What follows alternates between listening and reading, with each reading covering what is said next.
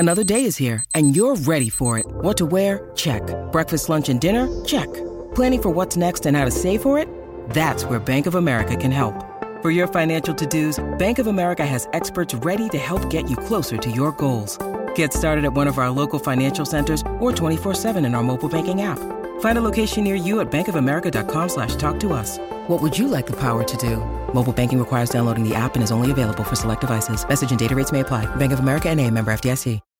When you need mealtime inspiration, it's worth shopping Kroger, where you'll find over 30,000 mouth-watering choices that excite your inner foodie. And no matter what tasty choice you make, you'll enjoy our everyday low prices, plus extra ways to save, like digital coupons worth over $600 each week. You can also save up to $1 off per gallon at the pump with fuel points. More savings and more inspiring flavors make shopping Kroger worth it every time. Kroger, fresh for everyone. Fuel restrictions apply. Hello, everybody. This is Marshall Poe. I'm the editor of the New Books Network. NBN listeners like to read books and buy them. So we thought we'd tell you that right now, our friends at Princeton University Press are having a remarkable site-wide sale. You can get 50% off books, including ebooks and audiobooks, with the code 50, F-I-F-T-Y, at checkout until May 31. You can save some real money on Princeton University Press books. I encourage you to go there and check it out. Welcome to the New Books Network. Hello and welcome to another episode on the New Books Network. I'm one of your hosts, Dr. Miranda Melcher, and I'm really excited today to be speaking to Dr. Jordan Frith about his book titled Barcode. It's just come out from Bloomsbury in 2023 as part of the Object Lessons series, which are short, beautifully designed books about the hidden lives of ordinary things. This one obviously is about barcodes, which are all over the place. We use them pretty much every day, and we probably don't ever think about them. Thankfully, Jordan has thought about them and is here to tell us all about it. So Jordan, thank you so much for being with us to tell us about the barcode. Well, thank you for having me, and I'm really excited to talk with you about this. I am too, but before we get into all things barcode, can you please introduce yourself and explain why you decided to write this book? Sure. So I am the Pierce Professor of Professional Communication at Clemson University.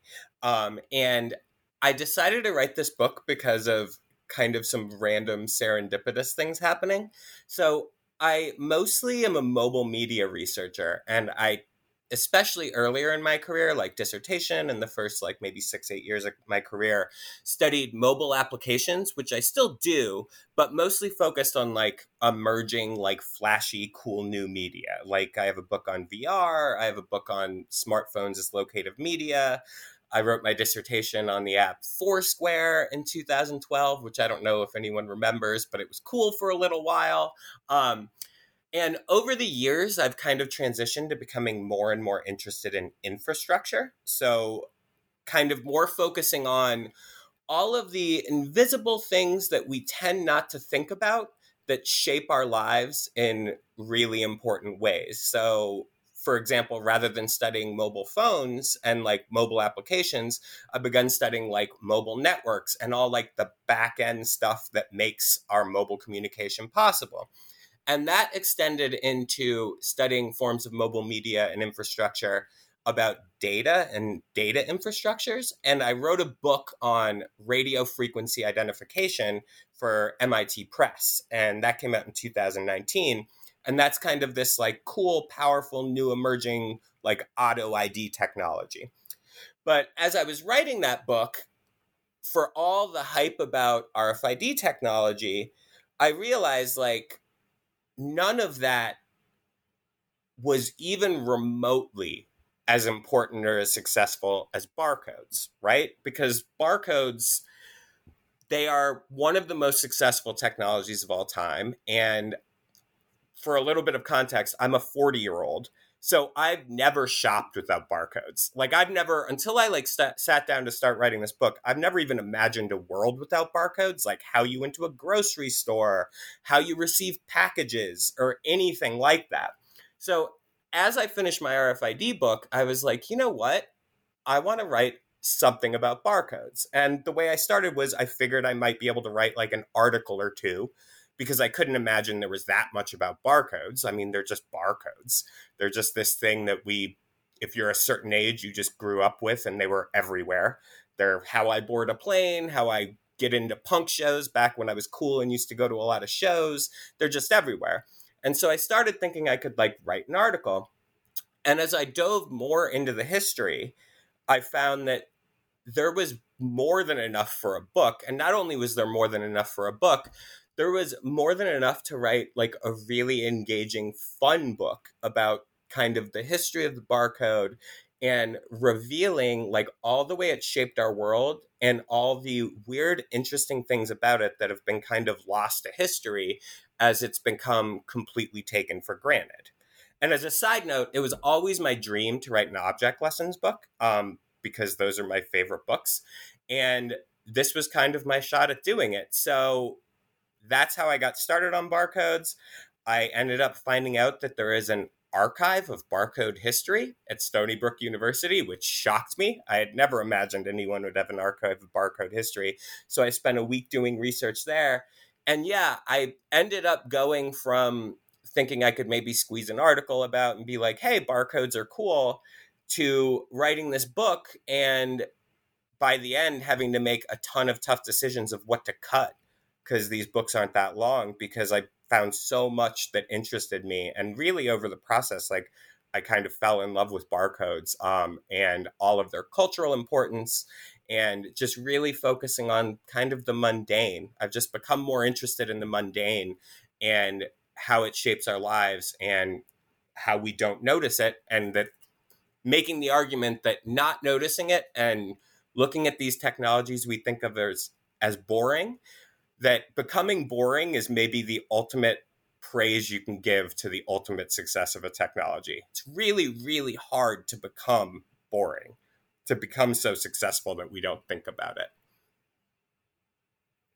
And that's exactly why I can see how you wanted to have an object lessons book. That's exactly the kind of thing that they seem to do and that we love reading about and talking about. So wonderful introduction into all things barcode.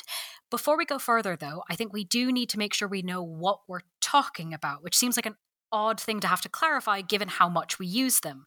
But how many kinds of barcodes are there, and what are the main types and categories? So that's a great question. And that was something, I had never thought of before I started doing this research either.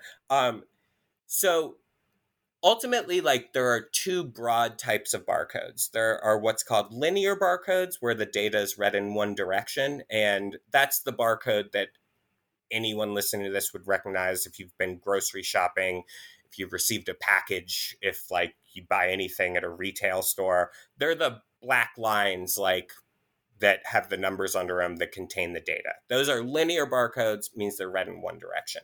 There are also more advanced barcodes called 2D barcodes that I'll talk about more later, but they're square and they can like kind of be read in different directions. So they can contain more data. But even for linear barcodes, there are more types than I could possibly like list here, or more types than I know. Like I came across a book that had like a collection of something like 300 barcode symbols. So the most famous one, the one that is immediately recognizable, is the UPC barcode, or EAN if you're in Europe. But then there are longer versions of that, like code 39, code 128. There's shorter versions, like my book has an ISBN 10 barcode. And most of these linear barcodes, they relatively look the same, but the design is slightly different in that the number patterning is different and the number of lines are different. But yeah, there are so many types of barcodes that ultimately like do basically the same thing. And it's a difference of like data storage and capture, and also data difference of standards. But then the two main categories are just linear, which are the black lines everyone's used to, and like the square 2D barcodes. Those are the two main types. So I'm glad you covered my next question in the book, because honestly, I have wondered about this for a really long time and always kind of thought it might be a dumb question. But you talked about it in the book, so clearly it's not a dumb question. How do barcodes actually work? So, yeah, I agree. It is not at all a dumb question because it is also a question that until I started doing this research, I had never once thought about. It all just was kind of like magic. Like if I'm in self-checkout line or if I'm going to a show with a ticket with a barcode, it just gets scanned and something happens, right? I've never thought about it.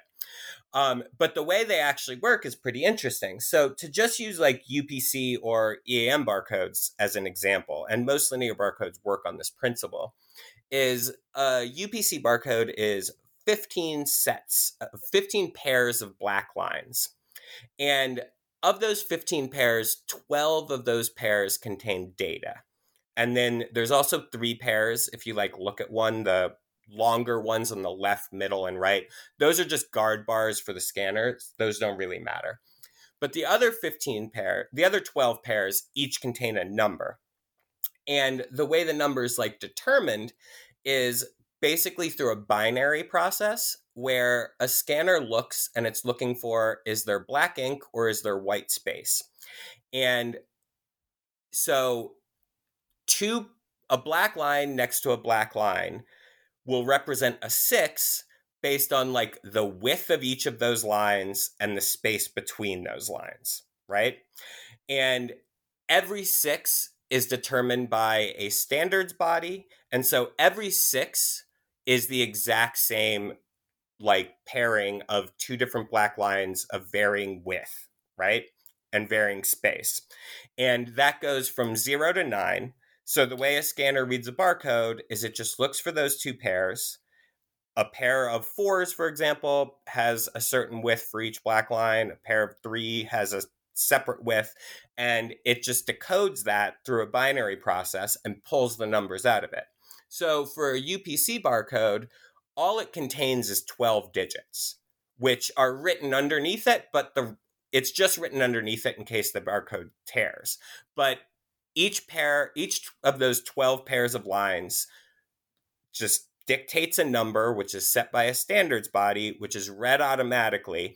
And then that is fed into a database system where it pulls up the record. So there's nothing in the barcode about most barcodes about prices or expiration dates or anything like that.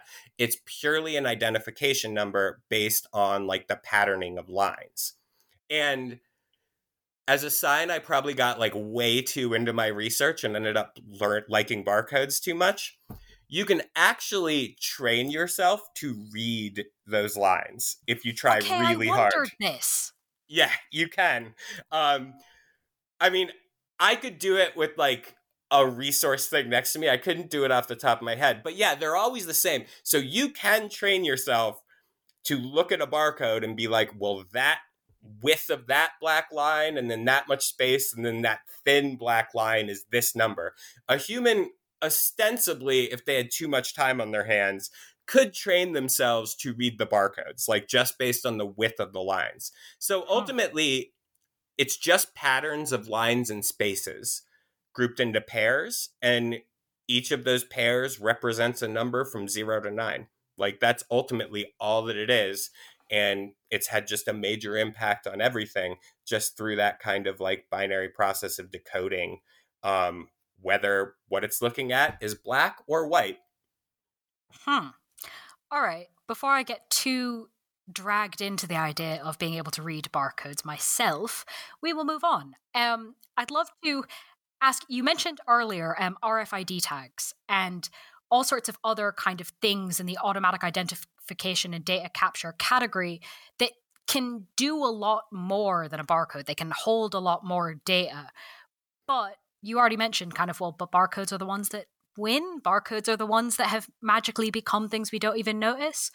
What benefits do barcodes have over more powerful things within their own category? So, yeah, I think that's a really good question, and it's something I grappled with a lot in my work, because one of the most interesting things to me about barcodes is the first UPC barcode was scanned in 1974 on June 26th at a grocery store in Troy, Ohio. And then in Europe, it was a couple years later, it went through a similar process. And it's amazing to me that first UPC barcode which was on a pack of gum, which is now in the Smithsonian in Washington, is essentially the same exact barcode that you would scan at a grocery store today. It is a 50-year-old technology that more or less has remained completely unchanged as everything else has changed around it. Like, it really hasn't changed. And in that time, we've come up with much more advanced identification processes for items. RFID probably being the most famous, which can contain way more data and can be read like wirelessly. But part of the reason that barcodes have endured for 50 years, and not that many technologies manage to endure for 50 years and still be more successful than they ever are, like 6 billion barcodes are scanned every single day now, is partly because of their simplicity. Barcodes were designed from the very start to be relatively simple. So like I mentioned, UPC barcodes, EAM barcodes, most linear barcodes, they don't really contain much data. All they contain, for the most part, is a string of numbers just used to identify an object, and all the data is stored elsewhere in like a back-end digital database. So like, there's just not that much in them. So they're relatively simple to code, relatively simple to create, and relatively simple to manage. And one of the advantages they have, I think, is that simplicity. They have like incredibly established bureaucratic organizations that like manage them and control them. And two, we have spent so much time developing barcode infrastructure, people are so used to them, that more advanced technologies like RFID don't just have to be better than barcodes, they have to be way, way better than barcodes to justify overturning billions of dollars in establishing barcode infrastructure, like millions of hours of training people how to use barcode infrastructure. And they simply just work for the most part. Like, they're a very successful technology in that most barcodes are easy to scan, whereas RFID is much more powerful, but it's also much more technologically complex and a lot more can go wrong. So it's kind of that old adage that if you keep something simple, there's not much that can screw up with it. Wireless identification technologies, you can run into issues with radio waves don't pass well through water or metal or things like that. Whereas barcodes, it's just the same, basically the same type of laser and the same patterns of lines and spaces that people were using in the 70s, you can still use today. And so to get rid of them, to replace them, and lots of people have predicted they were going to get replaced, die, and things like that. So my last chapter is called Misplaced Eulogies, and it documents like 4 moments in history where people like were like, well, this is going to be the barcode killer, and it hasn't happened. And I think it's just a combination of barcodes are pretty simple in work, and we're very used to them. So replacing everything we've built to support these global barcode structures is going to take a lot of work. And for it to be worth it, it's going to have to be something that is a lot better than the barcode. And at least as of yet, nothing has come around, which is why we're still buying groceries with a 50-year-old technology. If it's not broke, don't fix it, right? Yep. It's still doing what it needs to. Yep. And it would cost a lot of money to replace it. And so people aren't that excited to spend money or train people for new things. Right. Now, I've been asking you about the barcode, and you've been helping us understand sort of what it is and how it works, with the implicit assumption that what it looks like, even with all the different kinds, the kind of basic one, the one that we all see at the grocery store, isn't something to ask about in and of itself. And of course, this is completely wrong, because as you document in the book, the fact that it is linear with little black and white lines and a little rectangle was not inevitable. So how and why did barcodes come to look like these barcodes that we've been mainly talking about? Yeah, that's a fantastic question. And that was one of my favorite things that I found when I dove into the archives was, yeah, as I mentioned, as a 40-year-old, like barcodes are just barcodes, right? Like they're black lines on pieces of paper. I mean, but even a barcode, says it, right? Like barcode. It implies that that's what it must be. Yep. And actually, a barcode is just series of lines and spaces that contain numbers. It doesn't have to be in any specific shape at all. It doesn't have to be the black lines in order on a like white background or anything like that. And the lines also don't even have to be black, but it doesn't have to be that. It just has to be series of lines and spaces, and it can really be in any shape. So the first barcode that was ever invented was patented in 1949 by Joseph Woodland and Bernard Silver. And it is, if you look back at that patent, it is completely unrecognizable to us today as a barcode. It's in the shape of a bullseye. So instead of the lines and spaces being this vertical, like horizontal spread, they were concentric circles, and the spaces between the circles are what dictated the data. And when the grocery industry in the US, which was the first one that really pushed the barcode and officially adopted it, there'd been a try in the railroad industry that failed before that, which is why it's kind of just a footnote. But when the grocery industry decided they wanted to use barcodes and they wanted to adopt barcodes, they created something called the Ad Hoc Committee, which really made decisions that are still being felt today about how barcodes would work. And the Ad Hoc Committee had three major responsibilities. The first was just deciding, are barcodes something that we should do? They decided yes. Then they had to come up with a data standard, which is really key to all this, because just like with any technology, like it's not just about the technology. There's all these documents and all these data standards and requirements behind it that make all this work. But then the final thing they had to decide was which barcode they were going to use. And they came down to a bunch of finalists, and most of those finalists, if you looked at with no context, you would have no idea they are a barcode. But the two final ones that they were focusing on, and the decision came down to the last day of the committee. So this is how close we were to ending up with barcodes that look completely different, were the IBM barcode, which is what we ended up with. So that's the UPC or EAM barcode, which also looks like code 39 and all these other barcodes, and the RCA bullseye barcode, which, as I said before, was based on like concentric circles that went out and based on that original patent. And so they came down to the last day deciding between the IBM barcode, which has now become one of the defining symbols of capitalism, and people have tattoos of it, and it's all over sci-fi, and bullseyes. And we came within a couple of votes within that last day of this committee that had been meeting for 3 years of ending up with a bullseye barcode. And at the time, it was actually a really controversial opinion, because RCA was very mad that theirs was not selected and threatened to pull out of the barcode business altogether.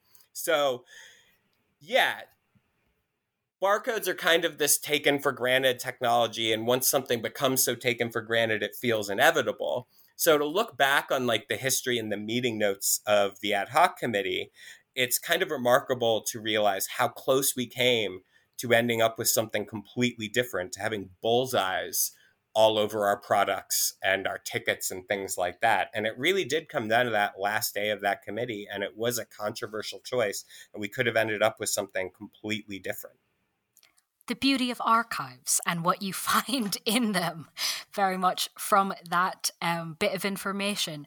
What else did the Ad Hoc Committee do? What were some of its other key decisions that impact us still? So one of the key decisions was they decided that the data standard, which was the Universal Product Code, which is why they're called the UPC barcode. And just as a note, Europe, a couple years later, did the International Article Number barcode. It's kind of the same process. But they decided that the standard had to be separate from the symbol. That was a thing that they decided early on. So they decided upon the standard, which is what each one of those numbers mean in a barcode. And then they decided on the symbol.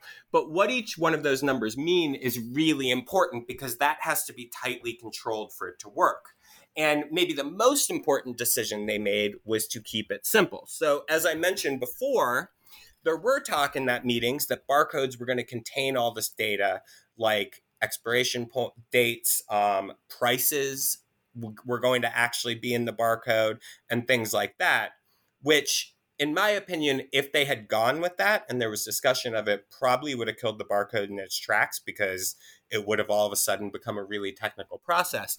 But they instead decided to go with the real simple process of, it's just going to be an identification number, and all the other important information is going to be stored in a database elsewhere, which is how, still to this day, most UPC barcodes work. When you scan it, you're not scanning it to like actually pull information off of it besides just an ID number that like tells you what this thing is, and then the data about it is stored elsewhere.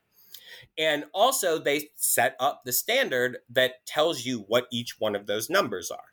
So that's another really important thing that is really tightly controlled to this day by a global committee that controls barcodes.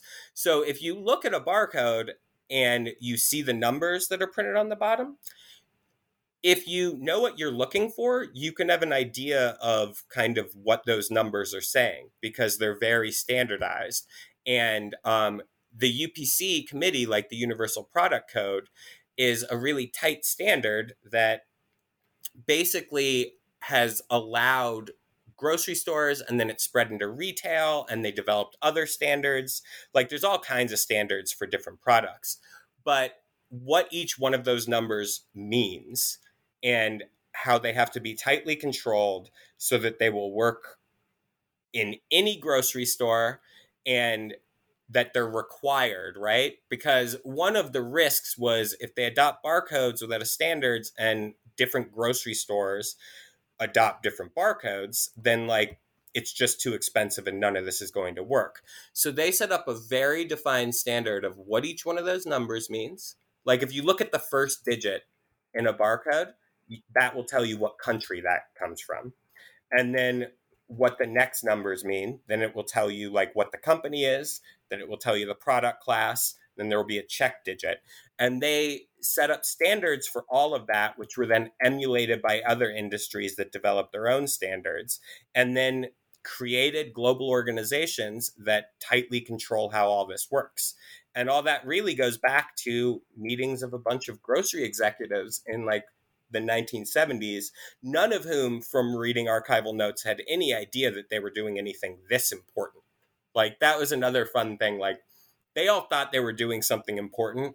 None of them, based on anything I found, would have imagined that you would be talking to me on a podcast about barcodes more than 50 years later, and that this would still be a thing. But yeah, they set up the number standards, they chose the symbol, and while other industries use different symbols, other industries use different numbering standards, most of them are based on those decisions made by a bunch of grocery executives in the early 1970s in random boardrooms. So bureaucracy, hey? Like bureaucracy and meeting minutes sometimes can tell you a whole lot about how like the world ends up getting shaped in ways people probably never realized at the time. And that's exactly one of the things my own research looks at in a completely different realm. And so it remains very, very true whether you're talking about barcodes or peace treaties. So fascinating to get a little bit of an insight into those boardrooms. I'd love to pull on a thread you briefly mentioned earlier, the idea that some of these decisions were controversial, that the barcode has faced some opposition later in its life as well. What are some of the controversies and pushback that barcodes faced after these decisions were made and they was launched into the world? And then why do you think that the barcodes weren't taken down? Yeah, so I had no idea that anyone had ever cared about barcodes as like a controversial technology until I started my research. And actually in the 1970s in the US, they were extremely controversial. They led to national protests and boycotts and Senate hearings and state legislature hearings. Consumer groups came pretty close to stopping barcodes in their tracks.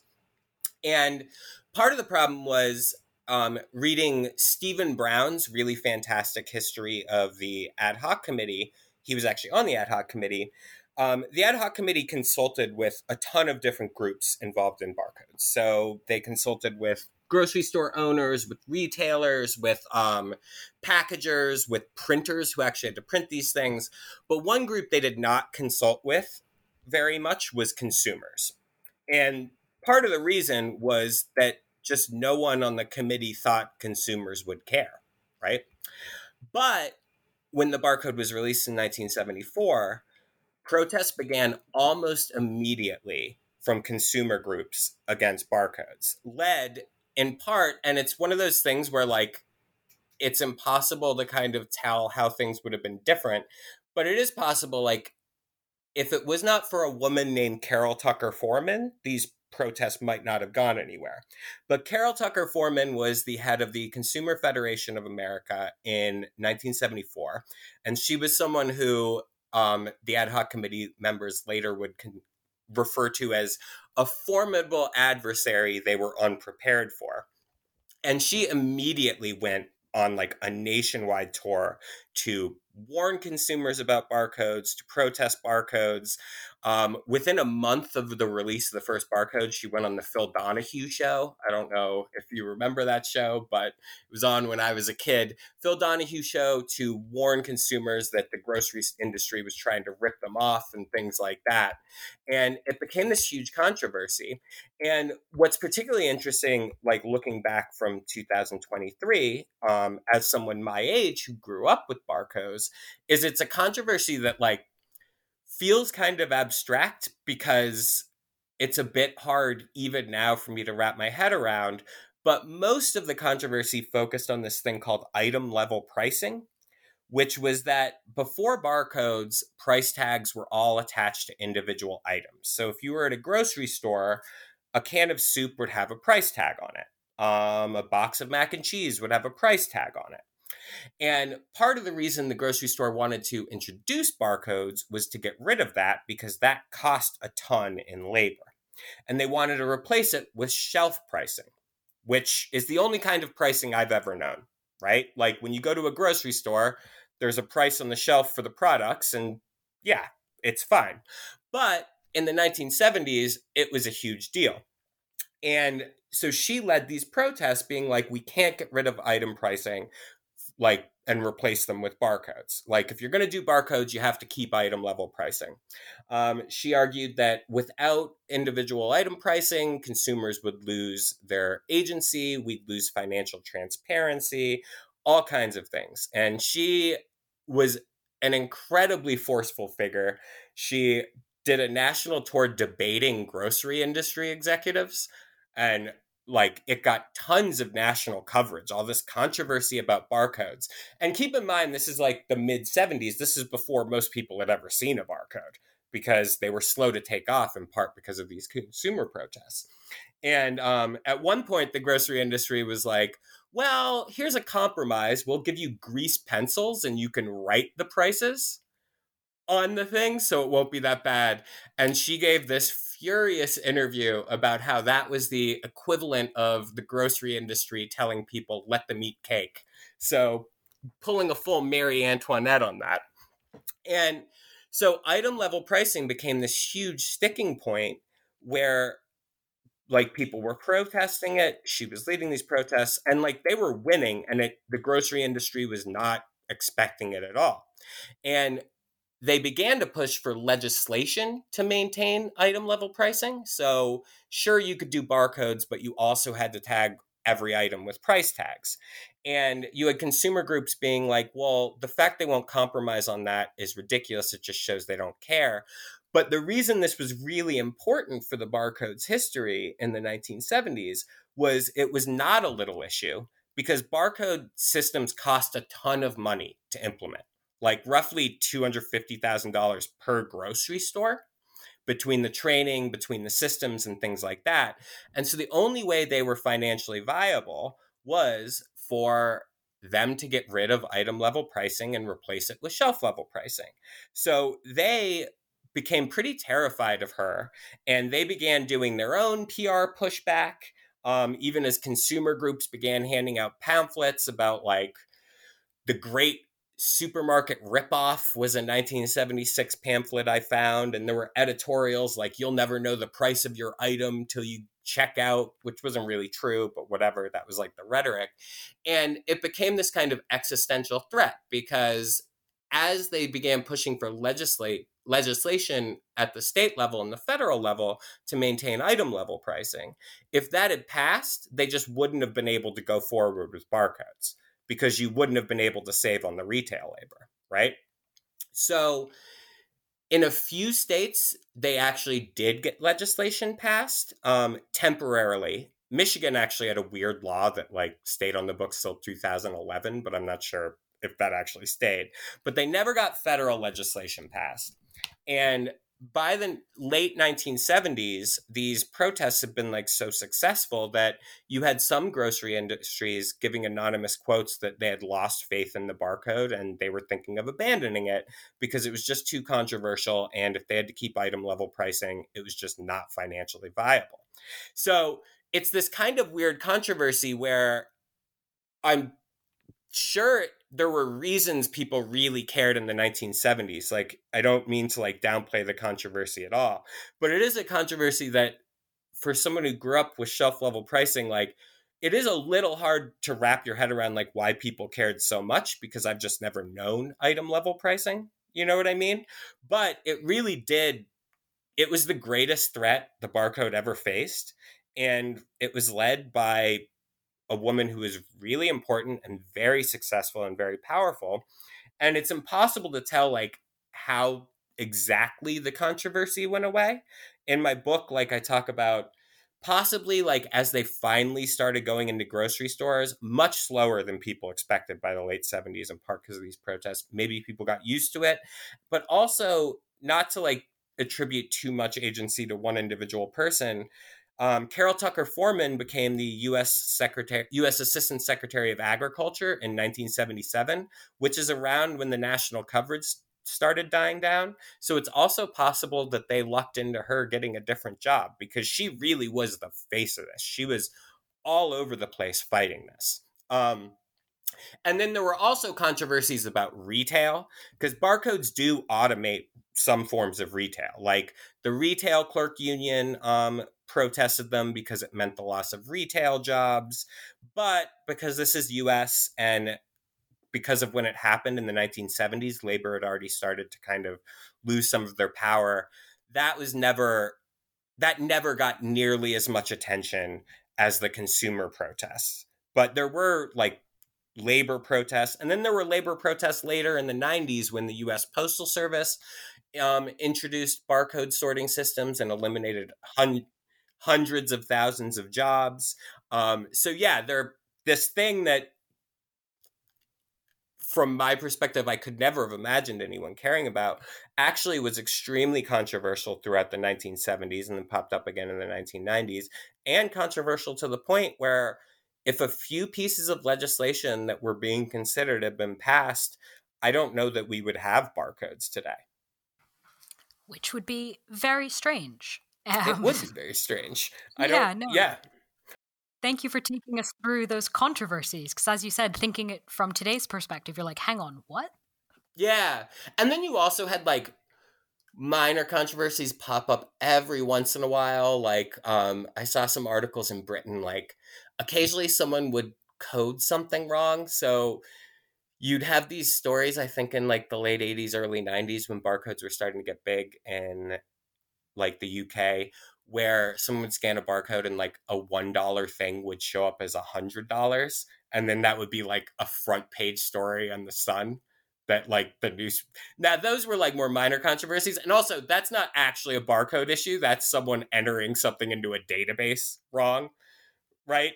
And almost certainly like not intentional, but you'd also have like minor blips of controversies, like of someone just entering data wrong, which those were never as impactful. And also, like, let's be honest, people typing in prices by hand can type them in wrong too.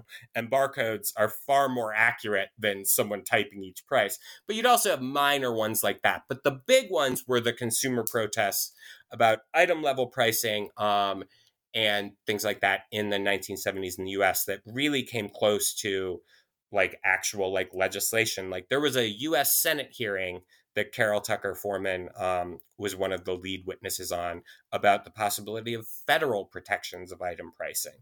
And that might have killed the barcode before really it even like started. Given that background then, given that bit of history, it's even more surprising that from the 1970s, by 1992, by the presidential election then, if we're staying at the federal political level, there's actually a great instance you talk about in the book of, even in just that short space of time, barcodes going from, you know, a few bits of legislation away from not existing at all to being so invisible that they cause an incident in the presidential election. Yeah. What happened here? So, yeah, so that legislation, it might have still worked, or barcodes might have still worked, but it's possible it's not, because what happened with barcodes was by the 80s, they had begun to pick up in the grocery industry after like disaster in the 70s. Like people just weren't adopting them. And then also in the early 80s, based on the grocery store model, they were adopted by like the Department of Defense, by the automotive industry, and slowly spread into logistics, into like shipping and stuff like that throughout the 80s. But by the 80s, they began to like grow exponentially in the US. So by the late 80s, more than 50% of grocery stores were using barcodes, which was just a massive increase from a decade before. And in my book, I talk about like when barcodes became like mundane. And like there's all kinds of things you can point to. You can point to statistics or whatever.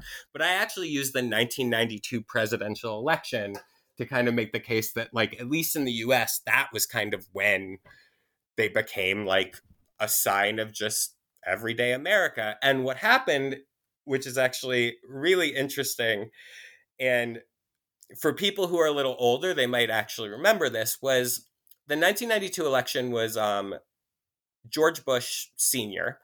versus Bill Clinton versus Ross Perot running as a third-party candidate. And Bush Sr., at the time, for the dynamics of the election, it was almost hard to find Democrats to run against him, like in the primary, because post-Gulf War, about a year and a half before the election, he had like a 90% approval rating. He had one of the highest approval ratings of any president ever.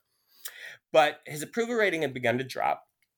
And there was a fateful event in February 1992 where George Bush Sr. went to a grocery store convention. And there was only one reporter there covering the convention because it was a grocery store convention. And I can't imagine many people want to cover a grocery store convention. And there was a front page story the next day on the New York Times by Andrew Rosenthal describing a situation where someone had shown George Bush a barcode, and he told them he was amazed by the technology and in wonder of it. And it talks about a look of wonder flickering across his face that he'd been shown a barcode in 1992. And that was on the front page of the New York Times. And that story then blew up from there and became kind of the symbol of George Bush being out of touch with regular America. Because this same technology that in 1979 had been so controversial, by 1992, reporters and Democratic operatives were using as, oh, George Bush doesn't even know what a barcode is? Like, he's not a real American. He doesn't understand the plight of like regular Americans, because by then barcodes were kind of everywhere. And the idea that you wouldn't know how to use one was so shocking to people and such a sign of like out of touch elitism that it became a major political attack on him that lasted throughout the election. James Carville wrote a postmortem of the election about how Bush was not able to connect with the people, and that's why he lost. And the main example he gave was that he didn't know what a barcode was. And shockingly, lost that election in 1992. It kept going. In 2011, CNN had an article for biggest presidential gaffes, and they listed Bush and the barcode as like number one because it was a symbol that he just didn't understand America. He didn't know what a barcode was. And the New York Times, in their obituary for Bush, which I believe was in 2018, even mentioned that barcode story as a kind of symbol of his struggles for connecting with the American people. So the two things I think that are most interesting and illustrative about that are, in terms of the barcode, that this technology that in 1979, grocery industry representatives were like giving interviews that they'd lost faith in it because of consumer concerns and protests and were thinking of abandoning it. 13 short years later, not knowing what a barcode is and being amazed by it became like a kiss of death for a president as being too out of touch with the American people. Like Hillary Clinton gave an interview and was like, we need a president who understands the technology we use in grocery stores. So in just like over a decade, it had become like just this big symbol of like everyday American life. And it was an interesting confluence of not just the barcode as becoming kind of mundane that quickly, but also like the narratives around Bush, as he'd already established a narrative as kind of elite and out of touch because he's from a rich Northeastern family. He had been in Washington forever. He was head of the CIA. Then he was vice president for 8 years. He was president. Like, if we're being honest, he probably hadn't grocery shopped in like 20 years because why would he? So that narrative about him, along with like the increasing like mundanity and acceptance of the barcode, became this huge political story that would not die. And what was super interesting when I looked into it is that that story, which I had grown up as a kid knowing, like it was such a big story that I even remember it from when I was like 9 years old. That story is like mostly fake. Like it's kind of just it's stretching the truth to the point where it's stretched so far that it's a borderline lie. Because what actually happened was Bush went to this grocery convention and someone showed him a new barcode technology that had not even been released on the market, which was able to take a torn up barcode and scan it even after it had been torn up. And that's what Bush was looking at when he said that this was amazing technology and had a look of wonder across his face. So he was right to say it was amazing. Like, it wasn't even released yet. That is kind of remarkable. Like, you could read a torn up barcode. But Rosenthal, when he published his first front page story, who was not the reporter at the event, he just took it from a 1-paragraph pool report from a different reporter. Rosenthal didn't know that and didn't note that. And then it just kept getting picked up by paper after paper without noting the fact that Bush was not talking about an actual normal barcode. He was talking about this like cutting edge, like identification technology, right?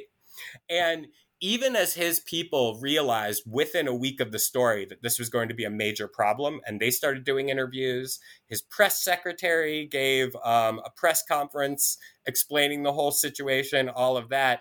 It didn't matter. Like, the narrative was set and it just kept going. And like I said, it's something that plagued him up until his death. Like, it made it into his obituary that because he didn't know what this barcode was, that he was out of touch with the American public, which one, wasn't true because that was not what actually happened. But two, I think is even more than any kind of statistic I could throw, the fact that by 1992, the narrative was that if you didn't know what a barcode was, like, you simply just didn't shop, is a kind of remarkable turnaround from a technology that had been highly controversial, had led to national boycotts, and it almost failed a little over a decade earlier. So it was really like kind of that quick, at least in the US. It was different in other places, but at least in the US, that it made that turn that quickly that it became a huge part of a presidential election, where it was just a narrative that wouldn't die and followed George Bush Sr., like, literally into his New York Times obituary 30 years later. That is pretty intense. It is pretty intense. Yes, and definitely makes the point about the ubiquity of barcodes. On the point of intensity, object lessons, for anyone who's not aware of what these books look like, they're quite cute and small. I don't have particularly big hands, but they sort of fit in the palm of my hand quite nicely. These are not the books necessarily where one would open a chapter and go, oh, there's a biblical quotation staring at me in the middle of this book. Why does chapter 6 start with a biblical quote? So yeah, I also am not the type of writer who ever thought I would be starting a chapter with a biblical quotation. But that particular biblical quotation is from the Book of Revelations, or Book of Revelation. And it's 2 sentences in the Book of Revelation that describe what later became known as the Mark of the Beast. And the Mark of the Beast is essentially the mark that when the beast rises and the Antichrist comes to Earth, which is all this apocalyptic stuff. Because the Book of Revelation, I don't know if you've ever read it. I've actually had to read it a bunch of times for my work. Is a totally weird. I have not. I admit. It is a totally bizarre book and completely different than every book in the Bible. It is a wild book, and it's just all this apocalyptic imagery of a beast rising from the ocean and the Antichrist rising and all this other stuff. And one of the things in it, because the passage is, and he, so the beast, causeth all, both small and great, rich and poor, free and bond, to receive a mark in their right hand or in their foreheads, and that no man might buy or sell save that he had the mark, or the name of the beast, or the number of his name. So it's just that. It's just these 2 sentences. But those 2 sentences later became known as the Mark of the Beast, which has become one of the most enduring pieces of biblical imagery, especially apocalyptic biblical imagery. And essentially, the way it's interpreted is when the beast rises and when the Antichrist recruits his followers will take a mark, so on their right hand or forehead or whatever, and then they will need that mark to buy or sell. So they will not be able to make transactions without that mark.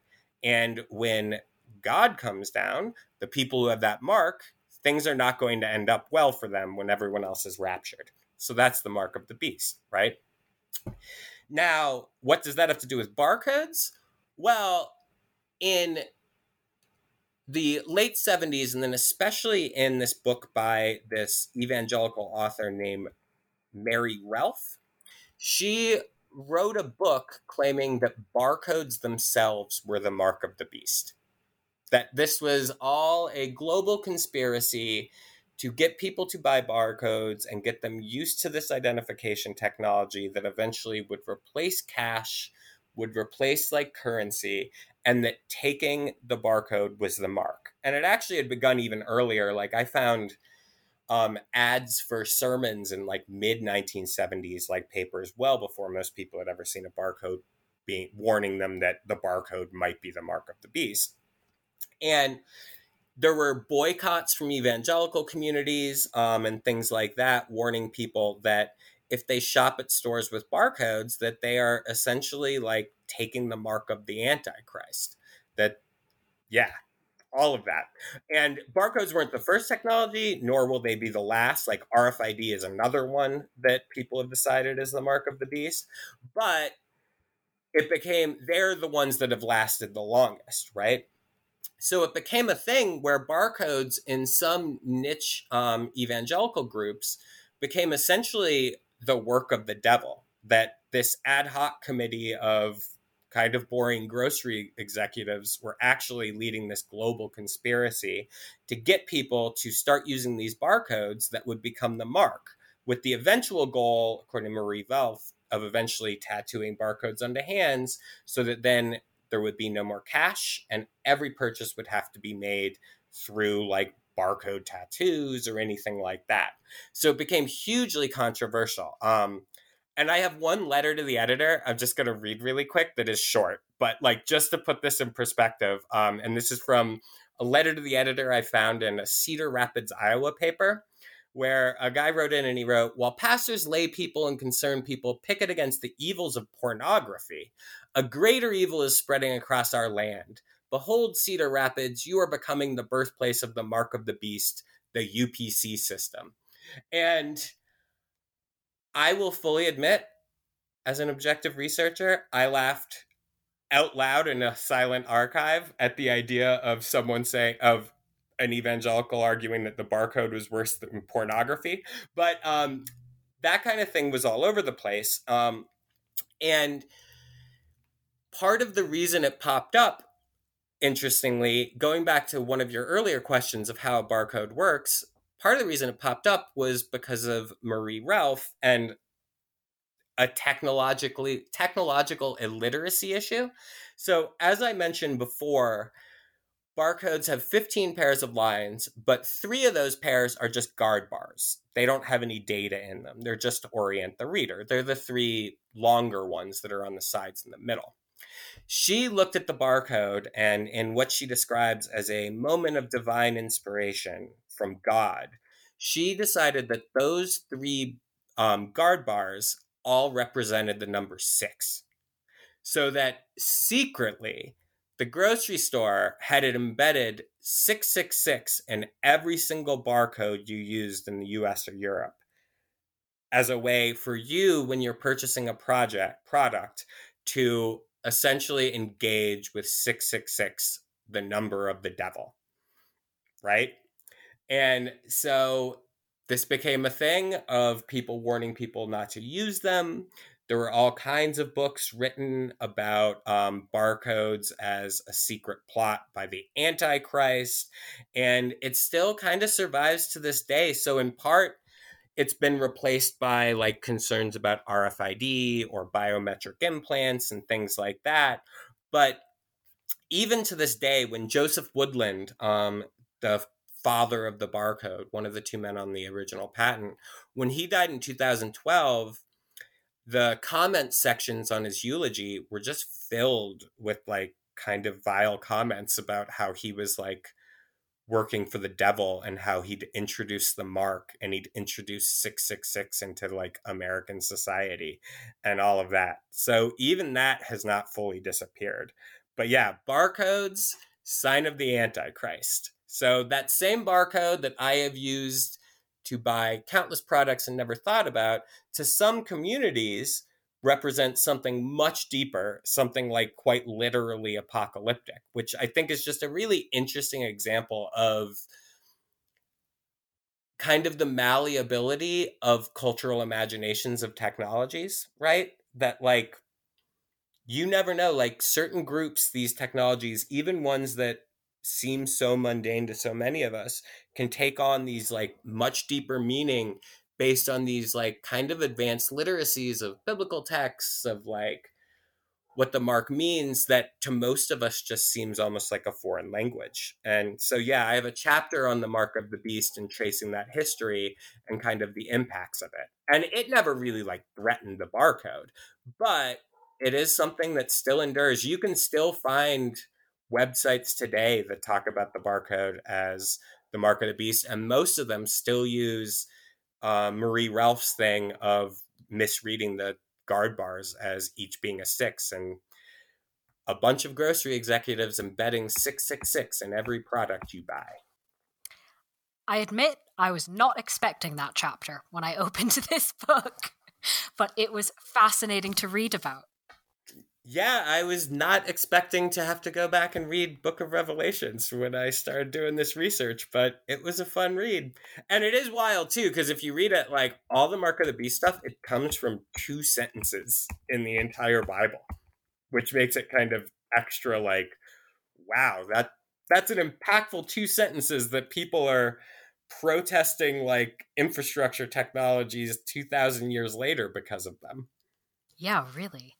All right, moving on from the Book of Revelations, I wanted to ask you about something that I was expecting you to talk about in the book, and sure enough you do. The idea that perhaps even if RFID tags have not overtaken barcodes, that there is a looming replacement to the barcode on the horizon, the one that especially in the West we've gotten increasingly familiar with over the lockdowns for the pandemic, QR codes. And yet, reading your book, QR codes cannot replace barcodes. Why not? Yeah, so QR codes, because there are lots of articles that are like QR codes are going to replace barcodes soon and things like that. But the primary reason like it's impossible is because QR codes are barcodes. Like they just are. As I mentioned earlier, the 2 main categories of barcodes are linear barcodes, so like the lines in order. And then 2D barcodes, so matrix barcodes, which can contain way more data because it's being read in different directions. And QR codes are just a form of 2D barcodes or matrix barcodes. And so QR codes fundamentally are barcodes. Like, they have different standards dictating what the spaces and like the lines mean, but they work on fundamentally the same principle. It's just that they contain more data because they're far more data dense and the data can be read in different directions. But yeah, so QR codes are barcodes, and also QR codes are far from the only 2D barcode. So QR codes are just one of many types of 2D barcodes. So next time you board a plane, for example, if you have a mobile boarding pass, you're going to have a 2D barcode. And that 2D barcode might be a QR code, but it also might be a data matrix code. There are a whole lot of different 2D barcodes. So yeah, part of the reason they can't replace barcodes is, one, they are barcodes. And two, like, they do have advantages over older forms of barcodes in the sense that they can contain way more data, like I said.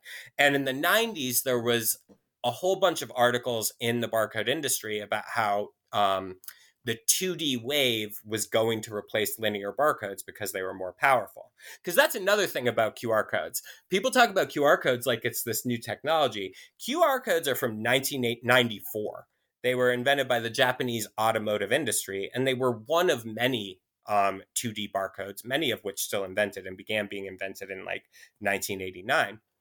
But in the 90s, people began predicting that they were going to replace them because they can just like do more. Like, whereas a UPC code, you can fit 12 numbers, you can fit a lot more on a QR code. But a QR code still is functionally a barcode. And part of the reason that like QR codes have taken off is because QR codes, while they're a barcode, their biggest impact, I think, at least so far, has been in an interestingly different way, in that unlike barcodes, which are like really an data infrastructure that we interact with very little except to maybe scan its self-checkout lines, one of the main uses of QR codes is for like actual people to access information, right? Like, we use them, so we think about them more. So they become kind of a bridge between smartphones and other information. And QR codes themselves, just like the barcode in more traditional like linear forms, they have a super interesting history as well. So I have a chapter on QR codes where QR codes, they're from 1994, and I don't know if you remember, but in like the mid 2000s, they started getting hyped as like the future of everything. Like, there were all these articles like the future of marketing. And I remember QR codes were like showing up on newspapers. And I remember when I started as a PhD student in 2008, a professor who was maybe trying a little too hard to be cool had like QR codes on this syllabus. And so they were hyped huge in the mid 2000s, and then they died so hard that they became a literal joke because they became a stand-in for technologies that nobody wanted that were pushed on us. Because if you remember pre-COVID, QR codes had mostly disappeared except in a few cases in the West. It's different in China, especially. I'll get to that in a second. But they went from this super hyped technology, this new form of 2D barcode that people were going to read on their phones everywhere, to being like jokes in stand-up comedy, jokes on late night show. There's this great book called QR Codes Kill Kittens from like 2013. And it's a book that documents some of the absolute most bizarre ways companies tried to use QR codes that were all way worse than just doing a Google search. And so by like 2013, 14, there were countless articles, some of which I cite in my book, declaring that the QR code was dead and that the QR code was now the stand-in for technologies that are pushed on us that no one's ever going to use, right? And then they came roaring back in the COVID pandemic. But as a quick aside, like all the eulogies for QR codes being dead, those are all like very Western centric, because even as QR codes had become a joke in the US, they had become like an absolute essential backbone of like the Chinese micro financial system. So in China, they're part of one of their major social media apps is basically how people like exchange money. And so they're everywhere in China. So even as they were being declared dead in the US, they were like absolutely exploding in East Asia and some other parts of the world. But in the West, they came roaring back during COVID. Like, I'm sure you noticed that now they seem to kind of be everywhere. You see commercials with them, with asking you to scan a QR code. They began popping up on menus. They began being used for COVID like contact tracing protocols. And really, it took like a global pandemic for them to come back. And it wasn't just the global pandemic. It was also that Apple and Android made it so that the camera app could scan QR codes without using a separate app. But what was really interesting to me when I was like looking at that history is part of what led to like the explosion of QR codes during the COVID pandemic was a misunderstanding of COVID from the earliest days of the pandemic that kind of refused to die. And that was the whole COVID spreads through contact. So I don't know if you remember like the first months of the pandemic when like our messaging was like, wash your hands 10 times a day, like don't touch anything, all that stuff. Like I remember trying to find hand sanitizer in the town I live in and it was sold out everywhere. And by early summer, it turned out that scientists had realized like that probably wasn't true, that it was airborne or spread through saliva, and that it was not spread through touch. Shaking hands or touching a menu was a very unlikely way you were going to get COVID. However, that had still stuck in people's head, so you still had it, and it just wouldn't go away. So you had menus being replaced, you had business cards being replaced, you had QR codes essentially like thriving in this new touchless society, even after the scientific consensus was that the touchless society was kind of a early understanding of how COVID spread that was later disproven. And from there, people have gotten more and more used to them, and companies have become less and less silly in how they use them. And so from 2020 to 2021, I think the number of barcode QR codes that was scanned jumped by more than 25%. Which is a pretty remarkable like number for any technology, but it's an especially remarkable jump for a technology that was 30 years old at the time, right? Because QR codes are from 1994, they're not new. And so for a 1994 technology in the West, they had already thrived in like China, but in the West, for them to have like their huge jump almost 3 decades after they were first invented and first released is kind of remarkable. And it was this big confluence of factors of the focus on no touch, and then 4 places, unlike the US, that did contact tracing and required vaccine confirmation. A lot of those arose because the more technologically advanced solution, like using Bluetooth to track locations of phones, raised privacy concerns that people protested against. So they moved to QR codes that people would scan because that was like a less invasive measure. So it was like all these things fell into place at once to have this kind of like rebirth and like this rise from the dead of a technology that had failed so hard that people were writing books about how ridiculous it was in the mid 2010s. And that story, I think, amongst all the other ones, really helps explain the comment you made right at the beginning of this interview of you thought maybe it would be an article and then actually you had to cut loads out because turns out barcodes have so much to talk about. Perhaps this is asking too difficult a question given that what you've already told us on that point. But if you did get one more chapter to add, for example, or a few pages in addition, if you could add one thing back in that you had to cut, what would it be? So if I was writing, this is not my one thing, but if I was writing like a much longer book, like a 350-page book, I would have looked more like at the history in Europe and Japan which also like invented barcode standards, even though eventually they were made to be all interoperable.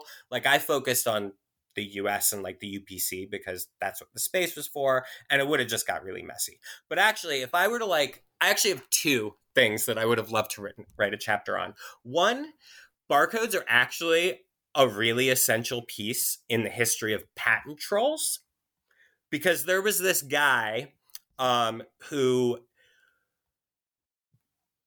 arguably was either, depending on what you read, one of the great inventors of the 20th century or a complete scam artist. And he made millions of dollars off patents. He has the most patents in history. But he never invented anything. So he just had all these patents and then just didn't like make anything. And one of the things, his name was Jerome Lemelson. The patent lawsuits that ended up getting him the richest were, he started suing like Japanese companies and like some American companies that he had a patent for something that kind of described a thing like using barcodes to like scan things in an assembly line as they passed by. He never built this thing, and let's just say it's pretty tenuous, the tie. But he ended up like settling with these companies for tens of millions of dollars. Or no, over $100 million in the 1990s. He settled for all these companies for suing them related to these like barcode systems used in like assembly lines. And after his death, actually, those cases were overturned, right? But so barcodes, like really, he was arguably like the text for patent trolls. And his biggest thing was suing company over barcodes in the 1990s, and these like systems that are kind of similar to something he might have patented in the 50s, who knows. So I would have written a chapter like on barcodes and that history of patent trolls. And then the other one, which I briefly mention in the book, like in the final chapter, but like I can't get into it, is there was this really interesting case of this activist group, Recode.com, starting a war against Walmart where they were letting people print barcodes, because barcodes were never meant to be secure. Like I said, they're just identification numbers that pull up records in a database. So they started printing letting people print barcodes to cheap items that they could then stick to expensive items and scan them at Walmart, and the cheap items would show up. And they had this website. They were an art collective. They like started this big fight with Walmart, and they lost horribly. Like Walmart threatened to sue the hell out of them and like got it taken down. But it was just this really interesting kind of like side note in barcode history of just like this art activist group like exposing the design of barcodes, which was intentional but was never meant to be secure, as a way to like kind of empower consumers and start a war with like the world's largest corporation, right? So those are two things that I wish I could have spent more time on, because I think that's just an absolutely wild story that doesn't have a happy ending and didn't last long. Like Walmart put all their power to getting them shut down. But I do think, the patent troll and an art collective trying to use barcodes to go to war with Walmart, those would be like two that I absolutely like wish I would have covered. So clearly there is more material on barcodes. Is that what you're working on next? A sequel? I'm not working on a sequel necessarily to this book, but I do think I might turn some things into like more public facing articles, because I'm trying to write more for the public. So I have a chapter on like the cultural imaginations of barcodes. So like barcodes and dystopian science fiction. I'm working on an article in that, which is in the book. Barcodes and tattoos. Like there's all these interesting barcodes in architecture. People have built buildings based on our barcodes. So I am like kind of working on, now that with more space, going into more depth on all those things. Because while I have a full chapter on it, like there's a lot to cover in those chapters. So that's one thing I'm working on. And I'm also working on like studying this other kind of forgotten infrastructure, the AT&T like microwave relay network, which was this hugely important like Cold War infrastructure that went through 1950 to 1980s. And some of the towers still stand, even though they haven't been operational. And I've actually done field work to visit them. And I'm really interested in like what I'm calling like infrastructural ghosts, these like communication infrastructures that people don't even remember what they were, that they were important, that are still standing kind of as ruins in our landscape that just no one even remembers what they were. So yeah, I'm working on like different infrastructural projects, and also, yeah, working on kind of expanding on some things and like writing for a public audience about some of the things that I do cover in the book. Cool. All right, well, all of that sounds very fun. Thank you for the preview. And of course, listeners can read the book we've been discussing, titled Barcode. It's just been published by Bloomsbury in 2023. It's part of the gorgeous Object Lesson series. Jordan, thank you so much for being with us on the podcast. Thank you so much for having me, and thank you for all the wonderful questions.